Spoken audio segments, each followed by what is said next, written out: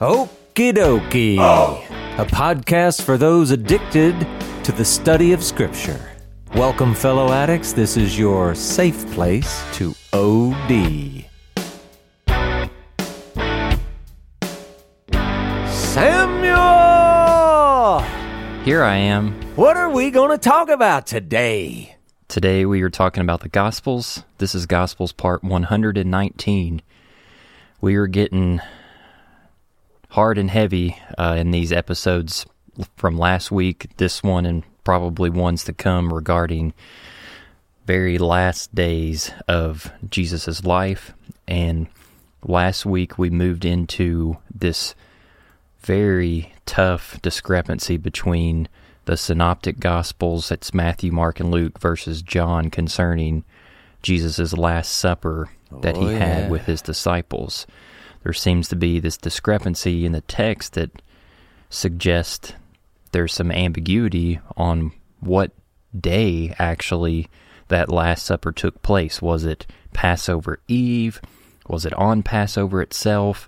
And that has implications for the significance of the following day concerning his death. Like, did it happen on Passover? Did it happen during a Sabbath?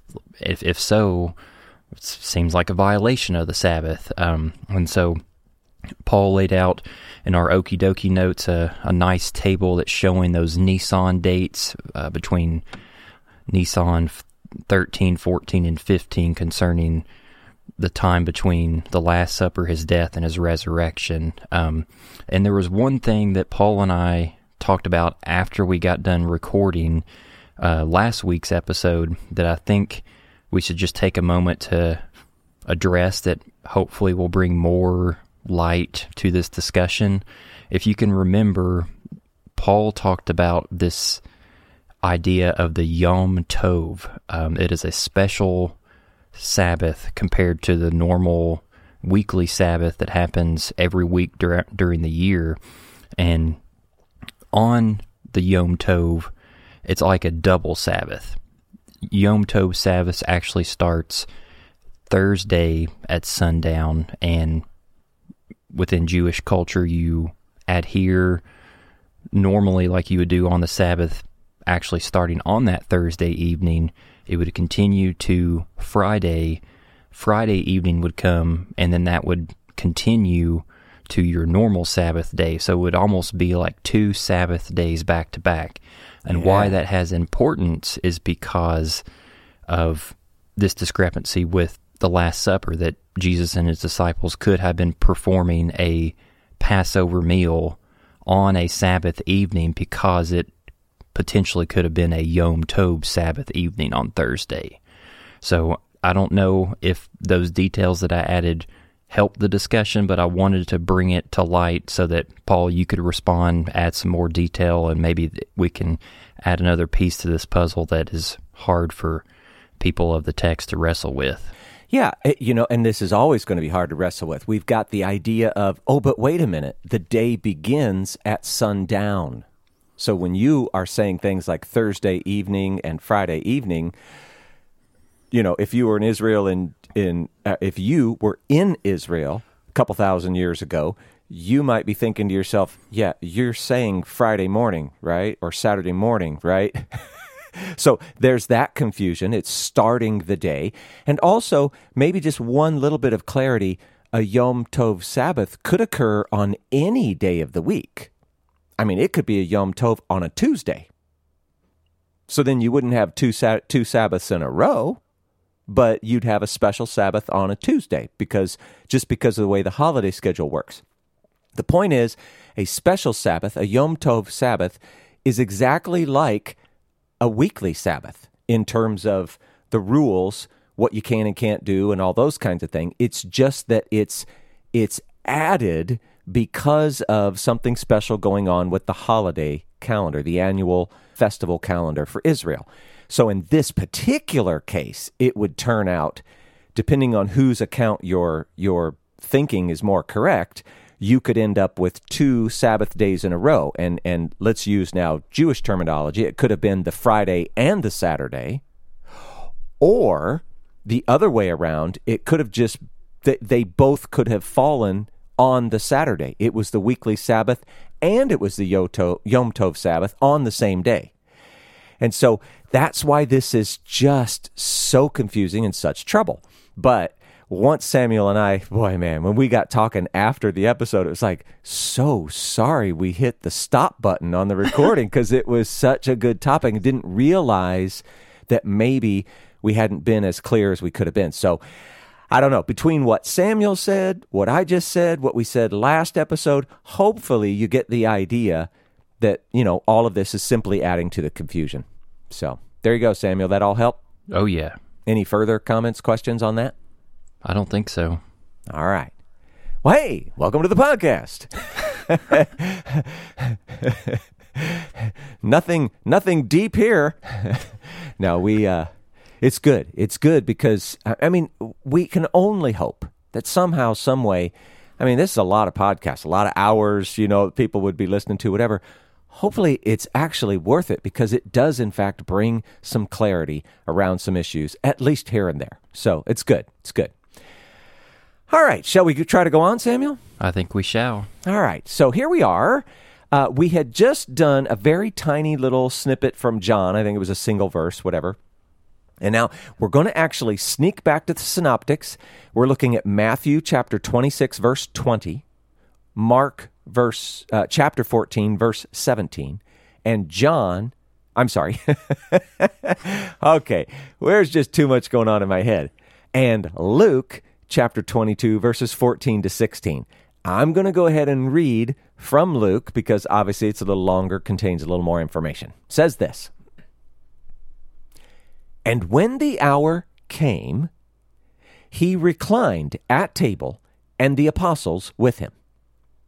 And he said to them, I have earnestly desired to eat this Passover with you before I suffer. For I tell you, I will not eat it until it is fulfilled in the kingdom of God." Okay. There's probably, that seems clear. Wait a second. That's no longer clear. Stuff like that popping into your brain while we're going. But let's see what we got here. Obviously, we're currently reading about a Passover Seder. I have earnestly desired to eat this Passover with you. We're in the Synoptic Gospels. Jesus had sent Peter and John to prepare this meal. And now it was time to begin. They all kind of, right, they take their place. They get seated around the table. They actually recline around the table. It's very different than what we're used to. The table, I don't know, you might think of it as kind of sort of U-shaped. So you got, I don't know, pick a number, 5 along one side, 5 along the other side, and then where like the bottom of the U would be, maybe you got a few more people, whatever. And people, they lean, and I see different artist depictions. Some maybe think it's outside of the table. Some maybe think they actually have cushions and they're on the table, whatever. But they're reclining, sort of leaning on one side around the table. And Jesus expresses how much he has desired to eat. And he says this Passover, and I think it's completely fair. It's almost difficult to argue against. He means this Passover meal with his apostles. He's talking about a Seder here. And so he also throws in the little extra bit about him suffering. Okay, he wants to do it before he suffers. But then Jesus also says, and man, this is where people, they get a little confused or they argue or whatever. He also says that he won't eat it. He's earnestly desired to eat it, and he won't eat it. Huh? Mm-hmm. What's he trying to say? He adds, not until it is fulfilled in the kingdom. Now, I don't know. I guess it depends on you, but for this to make any logical sense, I think that it's pretty obvious. We should understand him to mean that, yeah, he is going to go ahead and eat this one, but he's not going to eat another one until the kingdom. And then we might even think of like the Messianic banquet or whatever. But I guess to be fair, the underlying Greek is a little bit troublesome, and you will see some translations actually help, right? They actually insert the word again. I won't eat it again, or, something similar for clarity, but some don't. And then because of this, the little bit of trouble in the Greek, some, in an attempt to try to reconcile the synoptics with John, some read this as something more like, well, I really wanted to eat a final Passover with you, but I won't, or maybe you could say I can't, because I'll be dead tomorrow. I'm going to eat this meal with you instead. And that's their way of saying, well, John isn't presenting it as a Seder. Maybe this is the way we look at the synoptics, and we can say, oh, see, they're not really eating one either. He wishes it was, but it wasn't. Yeah, okay, I don't know. Maybe.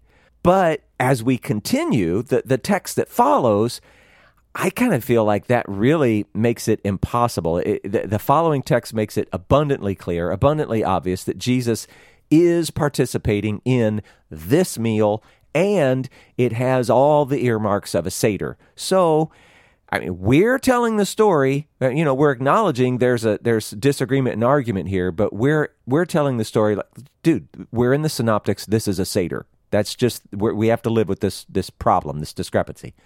Now, also notice, he said that he wouldn't eat it again. He didn't say that no one will eat it again, the apostles wouldn't eat it again, the apostles shouldn't eat it again, that no one should ever eat it again. He didn't say that. He said that he wouldn't eat it again. And historically, from everything that we know, now we don't have like super explicit detail, but even in our very own Bible scriptures, plus some stuff outside it, the disciples ate this Passover meal every year for the rest of their lives. Now, it did get modified after the temple was destroyed. We can even see that in modern-day Judaism. But this is just to say he didn't somehow fulfill Passover on the cross so that it no longer is relevant or anything like that. A lot of people want to look at this story and say, oh, he fulfilled it. The fact that the Jews still eat the Passover is silly and dumb. No, it's not. They do what they do because they are in an eternal covenant with God. It goes until the heaven and earth pass away, and they do the right thing. Jesus didn't fulfill it so that it was removed or no longer necessary or whatever. So, just saying that out loud. So, what else can I say? There's so much I want to talk about here, Samuel. He says, for example, I will not eat it until it is fulfilled in the kingdom, kind of raises the question, what is it? So many see this as a reference to, I mentioned this a second ago, about the Messianic banquet. And that's really cool imagery. And some older Jewish writings have even described the Messianic banquet in terms that sound, you could say, very much like a Passover, exactly like a Passover Seder, whatever. So this is a very real possibility, and I think that's a very common, popular one. Some actually notice that there is a temple in the kingdom. You read, like especially from Ezekiel, maybe some from Zechariah, other places. It's built by Messiah when he returns. So there's a temple in the kingdom. And they think that the festivals will continue to be celebrated as a memorial.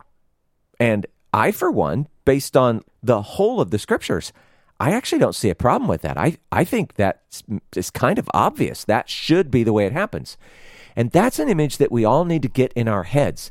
When you've got the kingdom, okay, it's here on earth, in this age. Jesus comes back 1,000 years and reigns.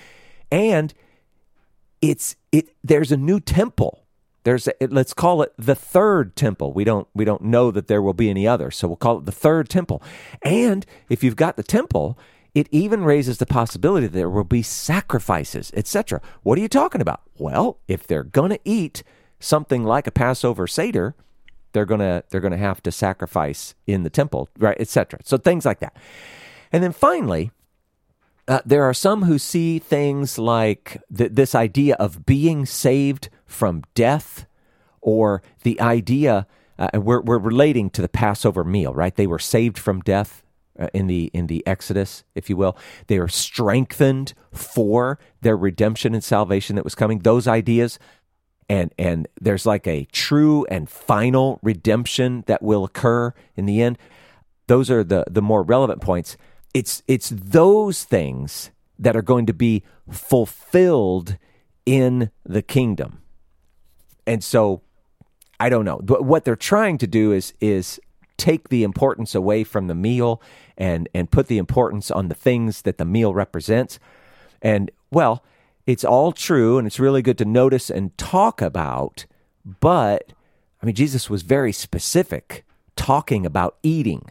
And so if you want to focus on those really important points, you're kind of taking away some of Jesus's very own words. And so, anyway, I would say all of these people are trying to figure out, well, what is it? I won't eat it again until the... Well, let's go with something of a combo. That's kind of a pattern of ours, is it not, Samuel? Yeah. We see all this arguing, and hey, let's pick the few little things that we like, put them all together. The true meaning of Passover will indeed be fulfilled in the kingdom. I mean, we will actually be saved from death, and there's more the permanent sense in that, the real final sense. There is this idea of being strengthened for final redemption, all those things. Yeah, that is all true. Therefore, we will celebrate, and we will eat that Passover, and I think reasonably the other festivals with sacrifices in this new temple, along with King Jesus, not just suffering Messiah Jesus, but conquering King Messiah Jesus, right? And maybe we'll even use, I don't know, the same facilities, the same tables, all those things that we used from that Messianic banquet for all the other festivals, all those kind of things. I'm just saying, a lot of people argue about a lot of different things with what this seemingly simple little verse is, and we're going with, yeah, it's a great big fulfillment, and yeah, you know what? It's just a good old-fashioned meal. So there you go. What do you think? What do you got, Samuel? Not too much, other than for those who are listening to this podcast who are not Jewish, i.e. you're Gentile, if you have never performed a Passover Seder before, Paul and I both have with our families, and we would highly, highly encourage you to find resources to be able to do that some year, because it is so enlightening and gets you in touch with the Jewish roots of your faith, and it just adds more detail to that holiday to showcase God's redemption of his people. And there's just so much imagery that is evoked concerning Messiah Jesus himself.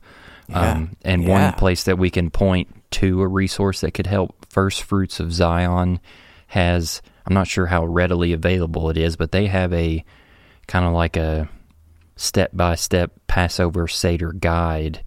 Yeah, it makes it easier for people who are unfamiliar with it. Paper or electronic format that you can access, and it tells you all the food that you need to get, and it has stuff that you read out loud together as a family. It's just really good. I've grown a lot from those Passover Seders that I've done the past 2 years.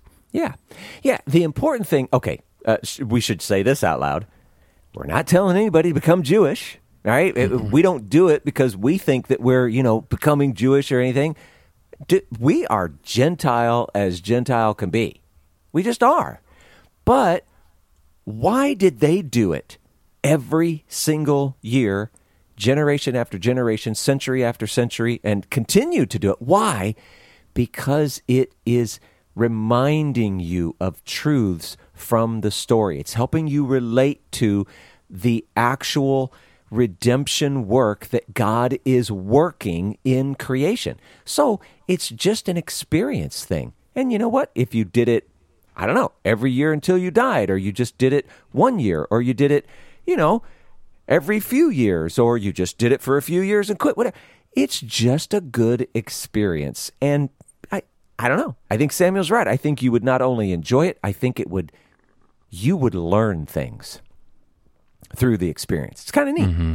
And from a Jewish side, it's a commandment for them. Like the Torah explicitly says, like, you need to perform this as an everlasting, I can't remember what the text says, covenant or remembrance. Yeah. And for us as Gentiles grafted in, we need to look at those laws, the ones that we, within our context, have the capability to come alongside and potentially learn how to perform and carry out ourselves. Like, of course, the dietary stuff for Gentiles isn't as important, but if we have the opportunity to be able to fulfill that commandment and get closer to the wisdom of God and the heart of God, we should do that. Absolutely. Yeah, if we were,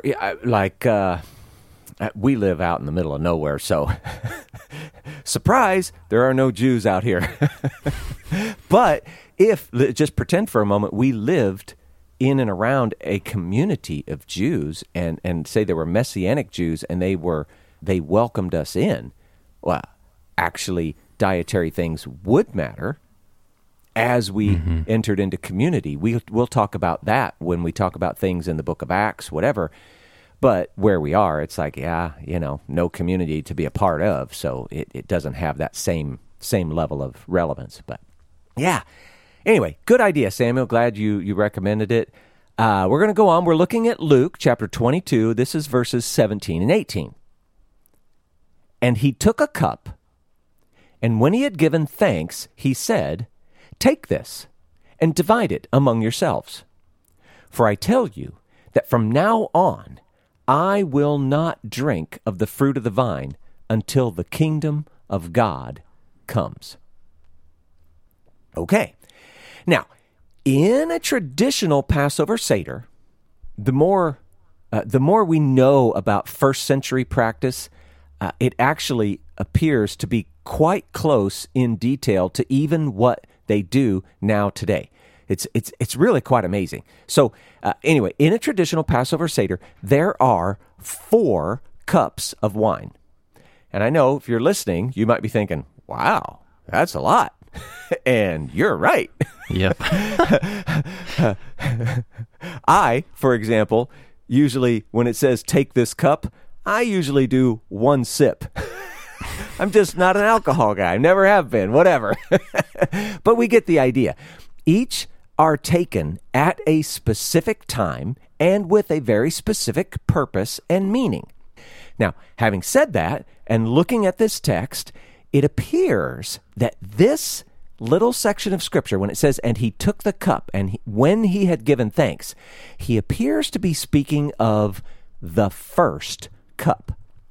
And this is really cool. Jesus would have done the traditional blessing. He would declare the holiness of the day, and he would have pronounced a blessing over the wine, and he would have pronounced the blessing of the festival day. And then the wine would be distributed to all of the participants. And there's a lot. I don't want to repeat the whole thing, but I kind of thought just the simple one, the blessing over the wine would have been something like, "Blessed are you, Lord our God, King of the universe, who creates the fruit of the vine." And everybody who was participating in all of these little meals all over the city of Jerusalem, they would have said basically the exact same thing. So here's Jesus doing, and I guess, again, it depends on which night you think this is, whatever, but you get the idea. Jesus is doing what so many Jews are doing at the same moment, in the same place. They've done it across centuries, all that. It's just kind of cool. Now, because Jesus is the one who made the blessings, spoke the blessings, he was obligated to drink. I mean, that simply is the Jewish custom. And so therefore, when he says his little vow, "For I tell you that from now on I will not drink of the fruit of vine," okay, we know that would begin, let's just say, after the meal. And that's not weird or tricky or whatever. That's super, super normal that he would have spoken this way. The same thing about not eating. So it really isn't that weird from our perspective. Now, interesting side note, the way Jesus words his vow here, the words that he has selected, the way he's saying what he's saying, it is like if we were alive in the first century and we were Jewish and we had heard this, we wouldn't have wondered. He was totally making a Nazirite vow. And so what do? You state the vow, like in his part, I won't drink again. Very, very normal for a Nazirite vow. And you also state the term of the vow. Now, usually that was something more like a month or until the next festival or, something. It was never very long comparatively. But Jesus says, until the kingdom comes. And in this sense, he's talking about his return. So we talked about the now and the not yet part of the kingdom. I think it's obvious he's referring to the not yet part of the kingdom when he returns and it's fully established here on the earth. So I won't drink again until the kingdom comes. It's a Nazirite vow. Now, I read a lot of things. I don't know that there's any super special meaning in that other than the fact that it was just a very, very Jewish thing to do.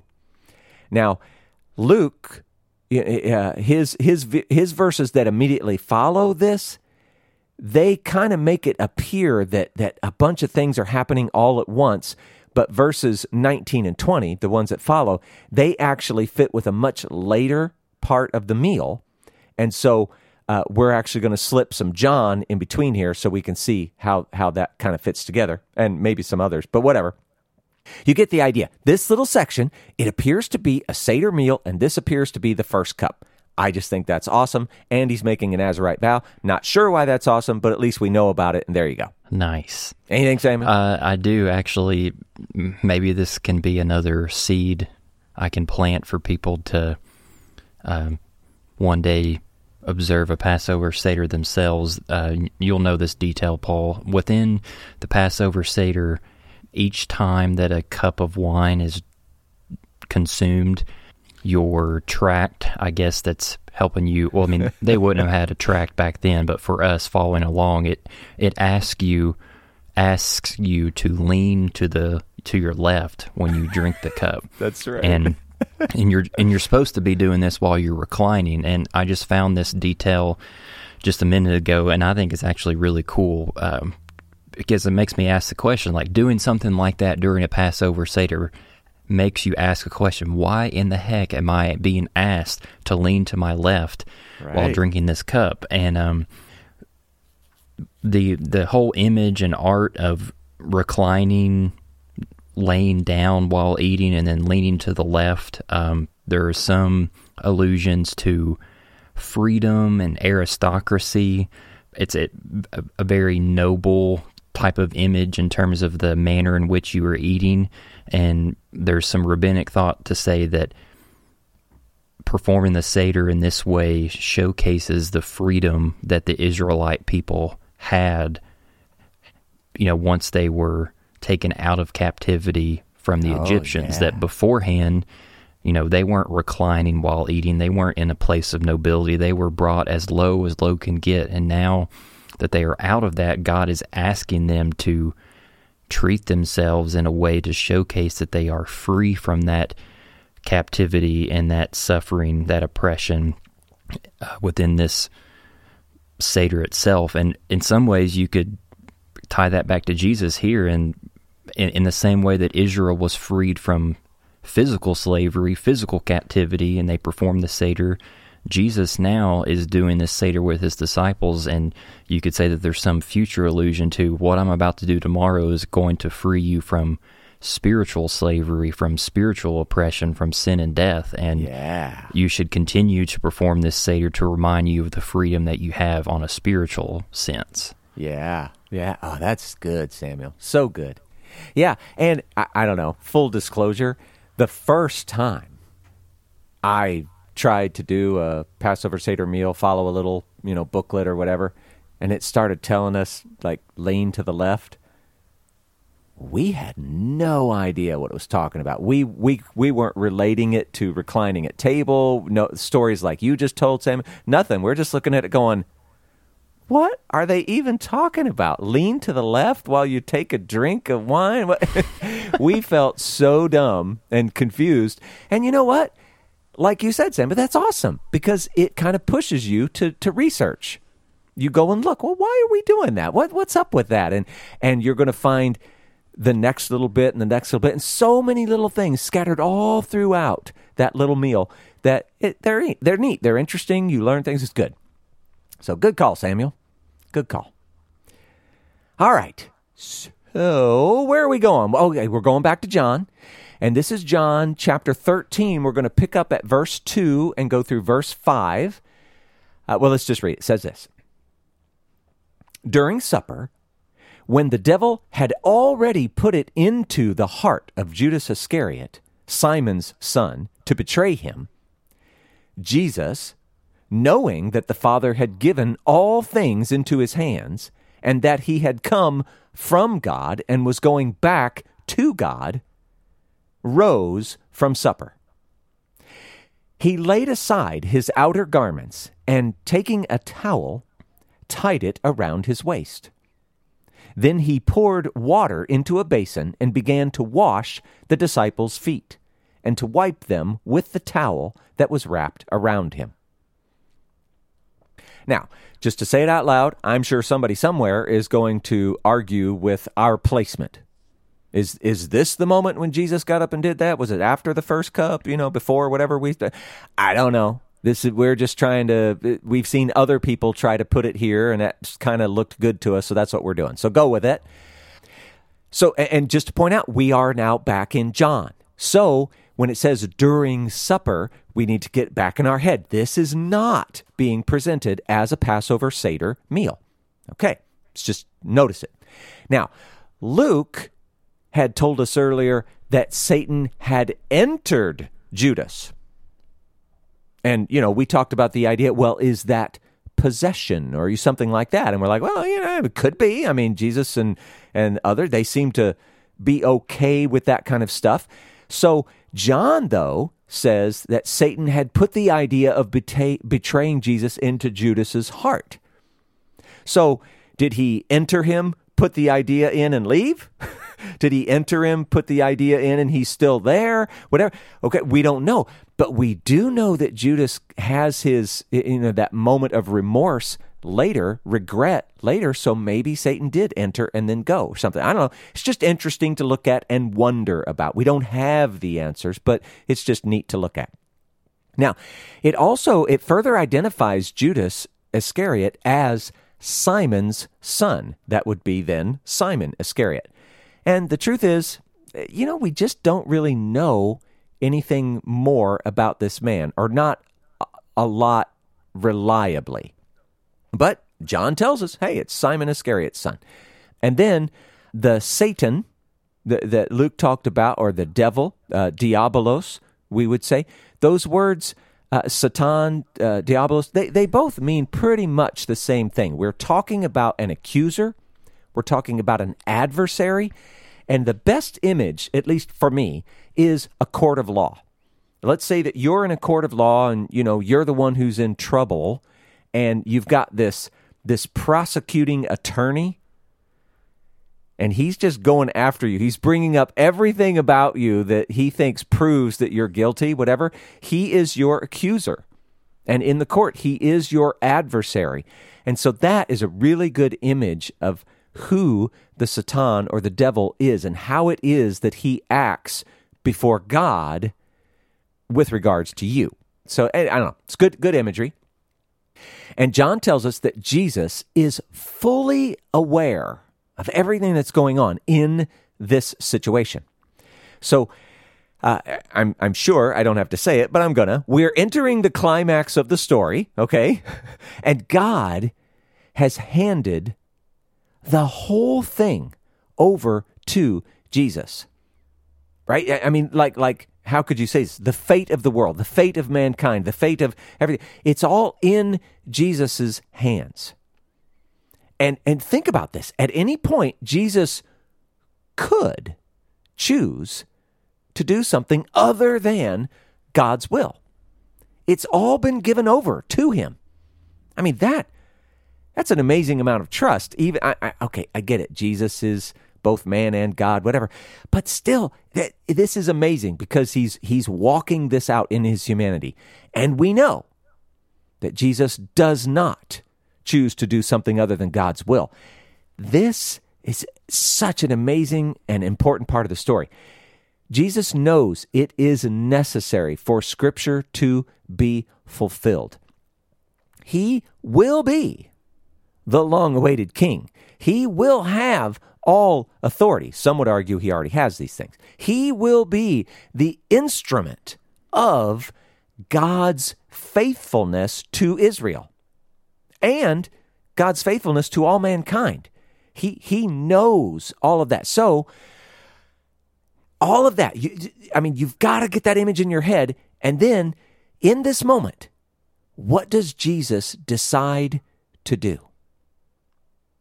Serve. Like a slave. John just told us that God had given all things into Jesus' hands.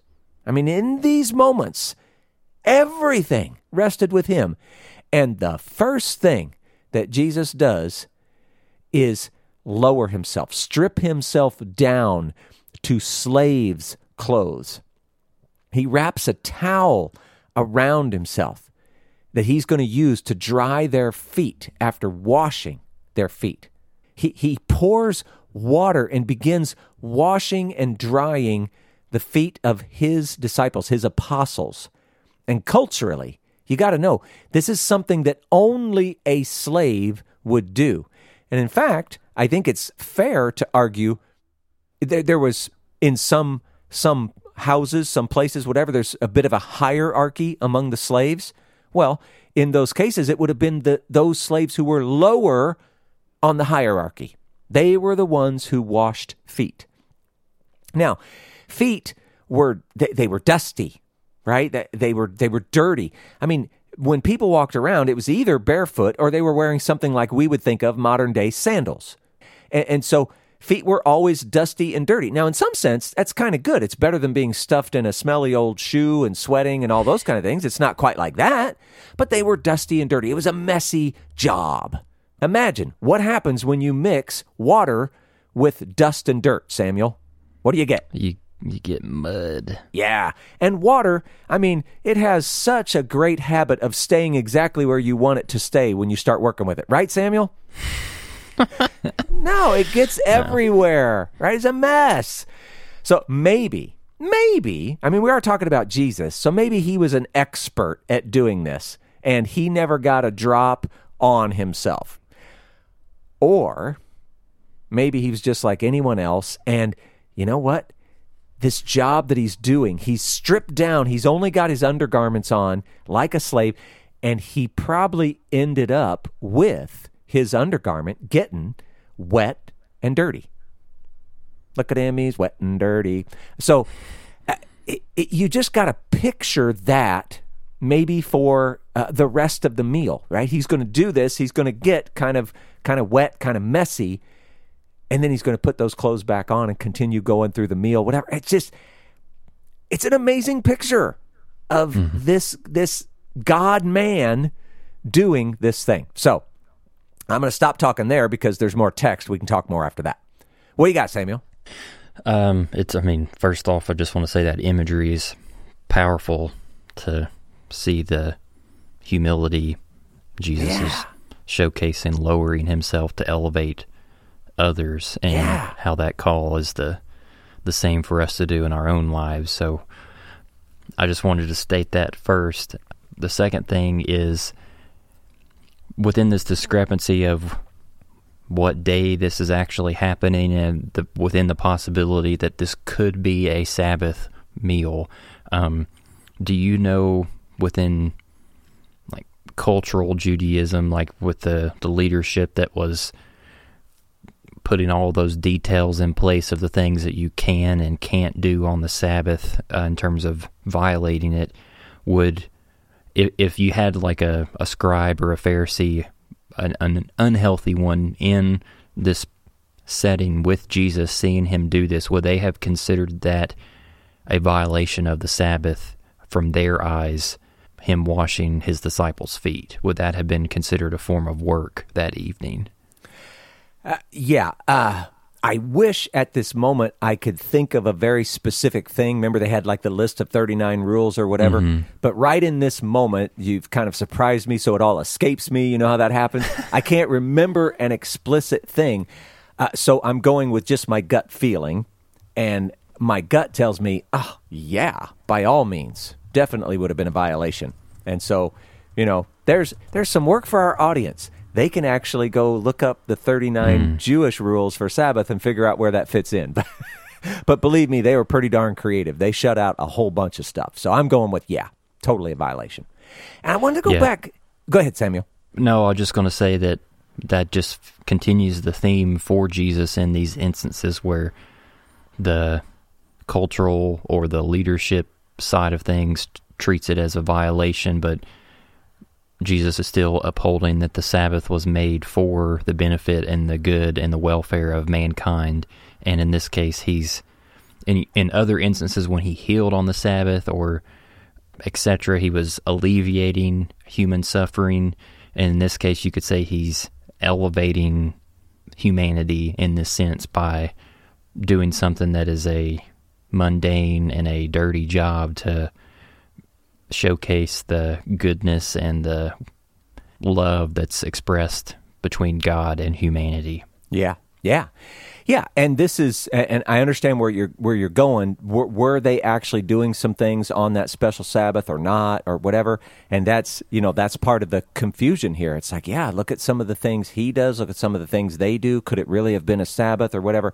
So it's really important to bring these up. We have no idea. John, of course, if we're just reading John for John, okay, he's not suggesting in any way that this is a Sabbath. So from his perspective, writing it, he thinks this is all cool. So there's that.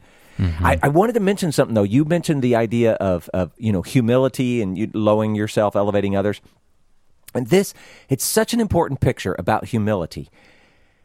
I don't know. Pick something. Let's say that maybe you're really super smart. What's a big IQ, Samuel? It's like 150. Is that a good IQ? Yeah. Okay. Yeah. Say you got 150 IQ and you go, well, I want to be humble. So you walk around, going, well, I'm kind of dumb. So, okay, no, that's false humility. That's that's dumb. You, in fact, are dumb. But humility in the biblical sense, the way we see it, it is not so much lowering yourself, especially like in a false way, like trying to make something that's not even true, but it's the idea of elevating others. You can have 150 IQ and you can purposely raise others up and make them feel smart, intelligent, wise, whatever words you want to put in there. And so in that sense, you are lowering yourself. You're not the one who looks smart. You're elevating others so that they could. And you could apply this in just a million different ways. I just picked, IQ or something as an example. So true humility isn't about beating yourself down. True humility is about raising others up. Mm-hmm. So anyway, it's a great point. Thought I'd highlight it. Definitely. So anything else? Nope. All right. We're going to continue in John, and now we're looking at chapter 13, verses 6 through 11. This is good. Here we go. He came to Simon Peter, who said to him, Lord, do you wash my feet? And Jesus answered him, What I am doing, you do not understand now. But afterward, you will understand. And Peter said to him, You shall never wash my feet. And Jesus answered him, If I do not wash you, you have no share with me." And Simon Peter said to him, "Lord, not my feet only, but also my hands and my head." And Jesus said to him, "The one who has bathed does not need to wash except for his feet, but is completely clean. And you are clean, but not every one of you." For he knew who was to betray him, and that was why he said, "Not all of you are clean." Okay. So Peter, and maybe we should say, of course, doesn't like what's going on. He's the one who's going to speak up about it. He knows who Jesus is, at least pretty much, okay? And, in his mind, he simply won't allow it, right? It's great. And John's language here is, it's kind of strange. There's some doubling up on the words. You can't see it in your English version, most likely. Maybe something like Young's Literal had it or something. I don't know. But if you were looking at the Greek and you were trying to be more literal, it could be translated something more like, "You shall never wash my feet forever." Which, again, it's kind of redundant. But what does it do? It helps you understand Peter's trying to make a point. Ain't going to happen. No way. No how. Never. And how can you not like Peter? Come on. So he does that, but Jesus, well, he comes back. He explains a little bit. And he lets Peter know, listen, you don't understand yet. You're going to understand later. You will.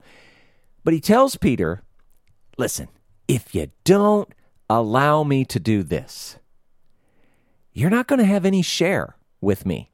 Like no share with Jesus. And now there's a couple ways you could think of this. If we think of it, and there's different ways it's translated. So if we think of it in language like no share with Jesus, well, you might think of things like the promises, the inheritance, being his brethren. You won't share in those things. Okay, that's a pretty strong image, good image. Another translation popular would be something, you will have no part in Jesus, no part in him. And so in that, you might think of terms more like along the lines of unity or faithfulness, loyalty in him, with him, that kind of thing. But again, that's just another aspect of being his brethren. And so he's telling Peter, look, if you want to participate in all the goodness, whether that is promises and inheritance or unity, all of those things, you need to go along with the program here. So Peter listens, and what does he do? He jumps straight to the opposite extreme. Well, hey, if you're going to wash my feet, you may as well wash my head and my hands too. And this, it's an interesting comeback just on its face, but I think this is super interesting. And let's talk about why. So we could look at this a couple of different ways. First, if we were to look in terms of, and you saw how Jesus mentioned this in the text, if we're looking at it in terms of cleanliness and bathing, well, that has, its own sort of attributes there. And we're going to come back to that because since Jesus addressed it, we'll address it separately. But another way we could look at it is in terms of an Old Testament story. There's a rather famous troublemaker called Jezebel. Ring a bell, Samuel? Does it ring a Jezebel? Oh, nice. Ouch.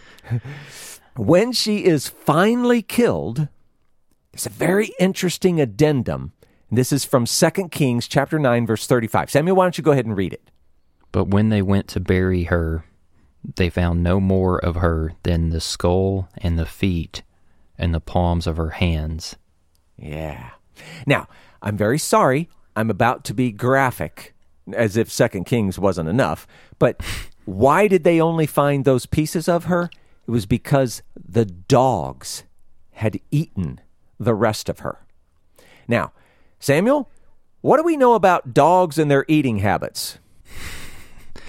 They're not too picky. They'll eat about anything that is in front of them. Yeah, if it's like nasty and rotten and horrible and gross, buddy, a dog is all over that. You know what I mean?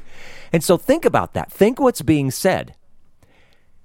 The dogs were, how do I say this? Her head, her hands, her feet, they were unappealing, unattractive, unappetizing, even to the dogs that had eaten the rest of her. That's a really graphic image, not just graphic in the gross sense, but like, wow, that is an image to have in your head. Wow. Now, side note, we might say that the feet represent the part of us that leads us away from God. It's like our own path, if you will. Of course, our feet, that's how we walk the righteous path also, but as a general rule, we're humans, we mess up. It's what leads us away from God. The hands, we could say that they represent the actual sin that we do. Sin isn't sin until you actually do something, as a general rule. And so the hands represent that. And then the head, well, that represents where sin originates or where it is conceived. And so you put that together, the head, hands, and feet, these are all of the, how do you say it? These are all the parts that are against God, an enemy of God, lead us away from God, that kind of stuff. So we could say maybe Peter is referring back to Jezebel. And so what maybe Peter is doing is presenting himself as completely unclean. Isn't that a cool picture? I mean, we could think that if Peter's, being a real student of his Bible, he's unworthy in every way to have Jesus wash his feet. In fact, it is so ridiculous that Peter proclaims that Jesus needs to wash all of his unclean parts, his head, hands, and feet. If he's going to wash any unclean part, you may as well do it all. And again, how can you not like Peter? Huh? He's got chutzpah. Yeah. Now, do we know that that's what was going on in Peter's brain? No. And in fact, we got to go back to the text. Jesus doesn't address it that way at all. Jesus actually addresses it more like from the cleanliness, bathing kind of option, which is a little weird, but whatever. Jesus is, and I don't know, maybe, let me recount. Maybe he's kind of addressing both things, right? Maybe he's addressing the bathing, the physical part, and the making clean, the spiritual part. So here, listen, he says, okay, I'm going to paraphrase. Hey, if you've had a bath, you don't need to wash.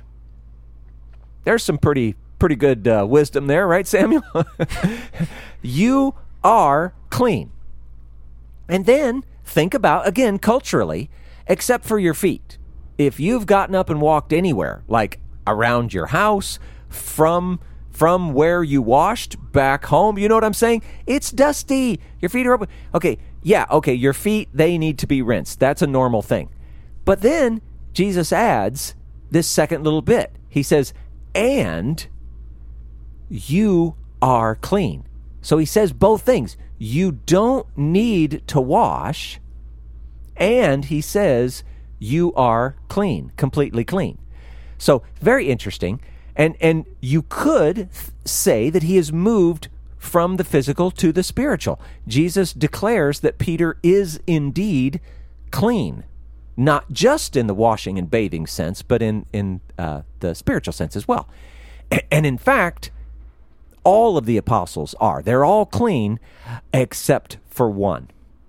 Now, Jesus' phrasing is, not every one of you is clean, but as the story continues and as we look backwards on it, it's easy to understand. He is referring to all of them are clean except one, and that is Judas. Now, John adds that Jesus knew Judas was going to betray him, and that's who Jesus was referring to. So John sort of, he clears it up for us. And it also explains even why Jesus said this out loud, so that they would know. So anyway, there's all of that. What do you think about that stuff, Samuel? think it's good. I like it. I do have maybe another allusion to an Old Testament story with the washing of feet. It's probably so much more of a stretch than yours. I like yours much better, but... Hey, you know what? We've got to stay physically fit, and stretching is a part of it. So go, buddy. So one of the things I researched in the world of Judaism with the washing of feet, if we go back to Exodus, I think the specific reference is Exodus chapter 30, verses 18 through 20. This is a commandment to the priest within the tabernacle system that is being established by God, but priests were required to wash their hands and their feet before service in the temple. And you may be thinking, okay, Samuel, why is that important? Like, what does that have to do with anything? Well, earlier in Exodus chapter 19, verse 6, God is telling the entire nation, that verse says, "And you shall be unto me a kingdom of priests and a holy nation." So, in some ways, you could see that, well, I mean, that was the whole point of what priests were supposed to do. They were supposed to model holy and righteous living before God in those holy spaces, and in whatever ways and contexts that common people could emulate that, they're supposed to go out into their own livelihoods and be a priest to represent God to the rest of the world. And so, in some ways, you have this Jesus who later in the New Testament in Hebrews, we read that he is a priest in the order of Melchizedek. He is a priest in the spiritual sense. Yeah. Like he's asking, or maybe he's commissioning his disciples by washing their feet to say, like, now you go be priests to the world to show them this spiritual reality that I'm about to fulfill tomorrow. Yeah. I don't know. It's maybe a little sci-fi, but in my head, there's maybe a few connections. I don't know. Yeah, no, that's really good. Really good. And you reminded me of something else related, I hope. I think I can't remember exactly where it's in. I think it's in one of Peter's books, whatever. But it mentions that thing, the kingdom of priests. And of course, it depends on where you've going to church and all those kind of things. But it's pretty common to hear people say, we're a kingdom of priests. Right? We're a kingdom of priests. And that imagery that you brought up is so good. You got to picture the nation of Israel. And in some sense, like when they were in the desert, they actually lived in a very specifically shaped camp. It was a little bit different in the land, but the same kind of idea. But that image that you painted is so good. God gave them the priesthood, the Levitical priesthood, so that the rest of the nation could see what living before him in righteousness looked like. But then the nation of Israel was supposed to see that and then emulate that, learn from it and emulate that. So the nation of Israel was then supposed to be that kingdom of priests. Well, how did that work? Well, Israel was like the priesthood to the rest of the nations. They were supposed to be able to look on Israel, see what it is to live in righteousness before God, and then they could emulate that. That part never worked out all that well, but that's the imagery that you see. And so that directly ties to us today, because we also are supposed to be living in righteousness to the best of our ability so that the world can see it and be drawn to it and God and whatever. I love that image. So I'm glad you brought it up. Sweet. All right. Well, Samuel, we have burned another hour. You ready to shut this thing down? I believe so. All right, let's be done. Okie dokie. Thank you for listening to the Okie Dokie Most podcast. Don't forget to subscribe so that you never miss an episode. And be sure to leave us a rating and a review to let us know how this content is impacting your life. You can find out more information about the podcast at www.okiedokimos.com. And if you'd like to get a hold of us, please send us an email at okiedokimos@gmail.com. until next time, we pray that you will do your best to present yourself to God as one approved, a worker who has no need to be ashamed, rightly handling the word of truth. We'll talk to you again soon.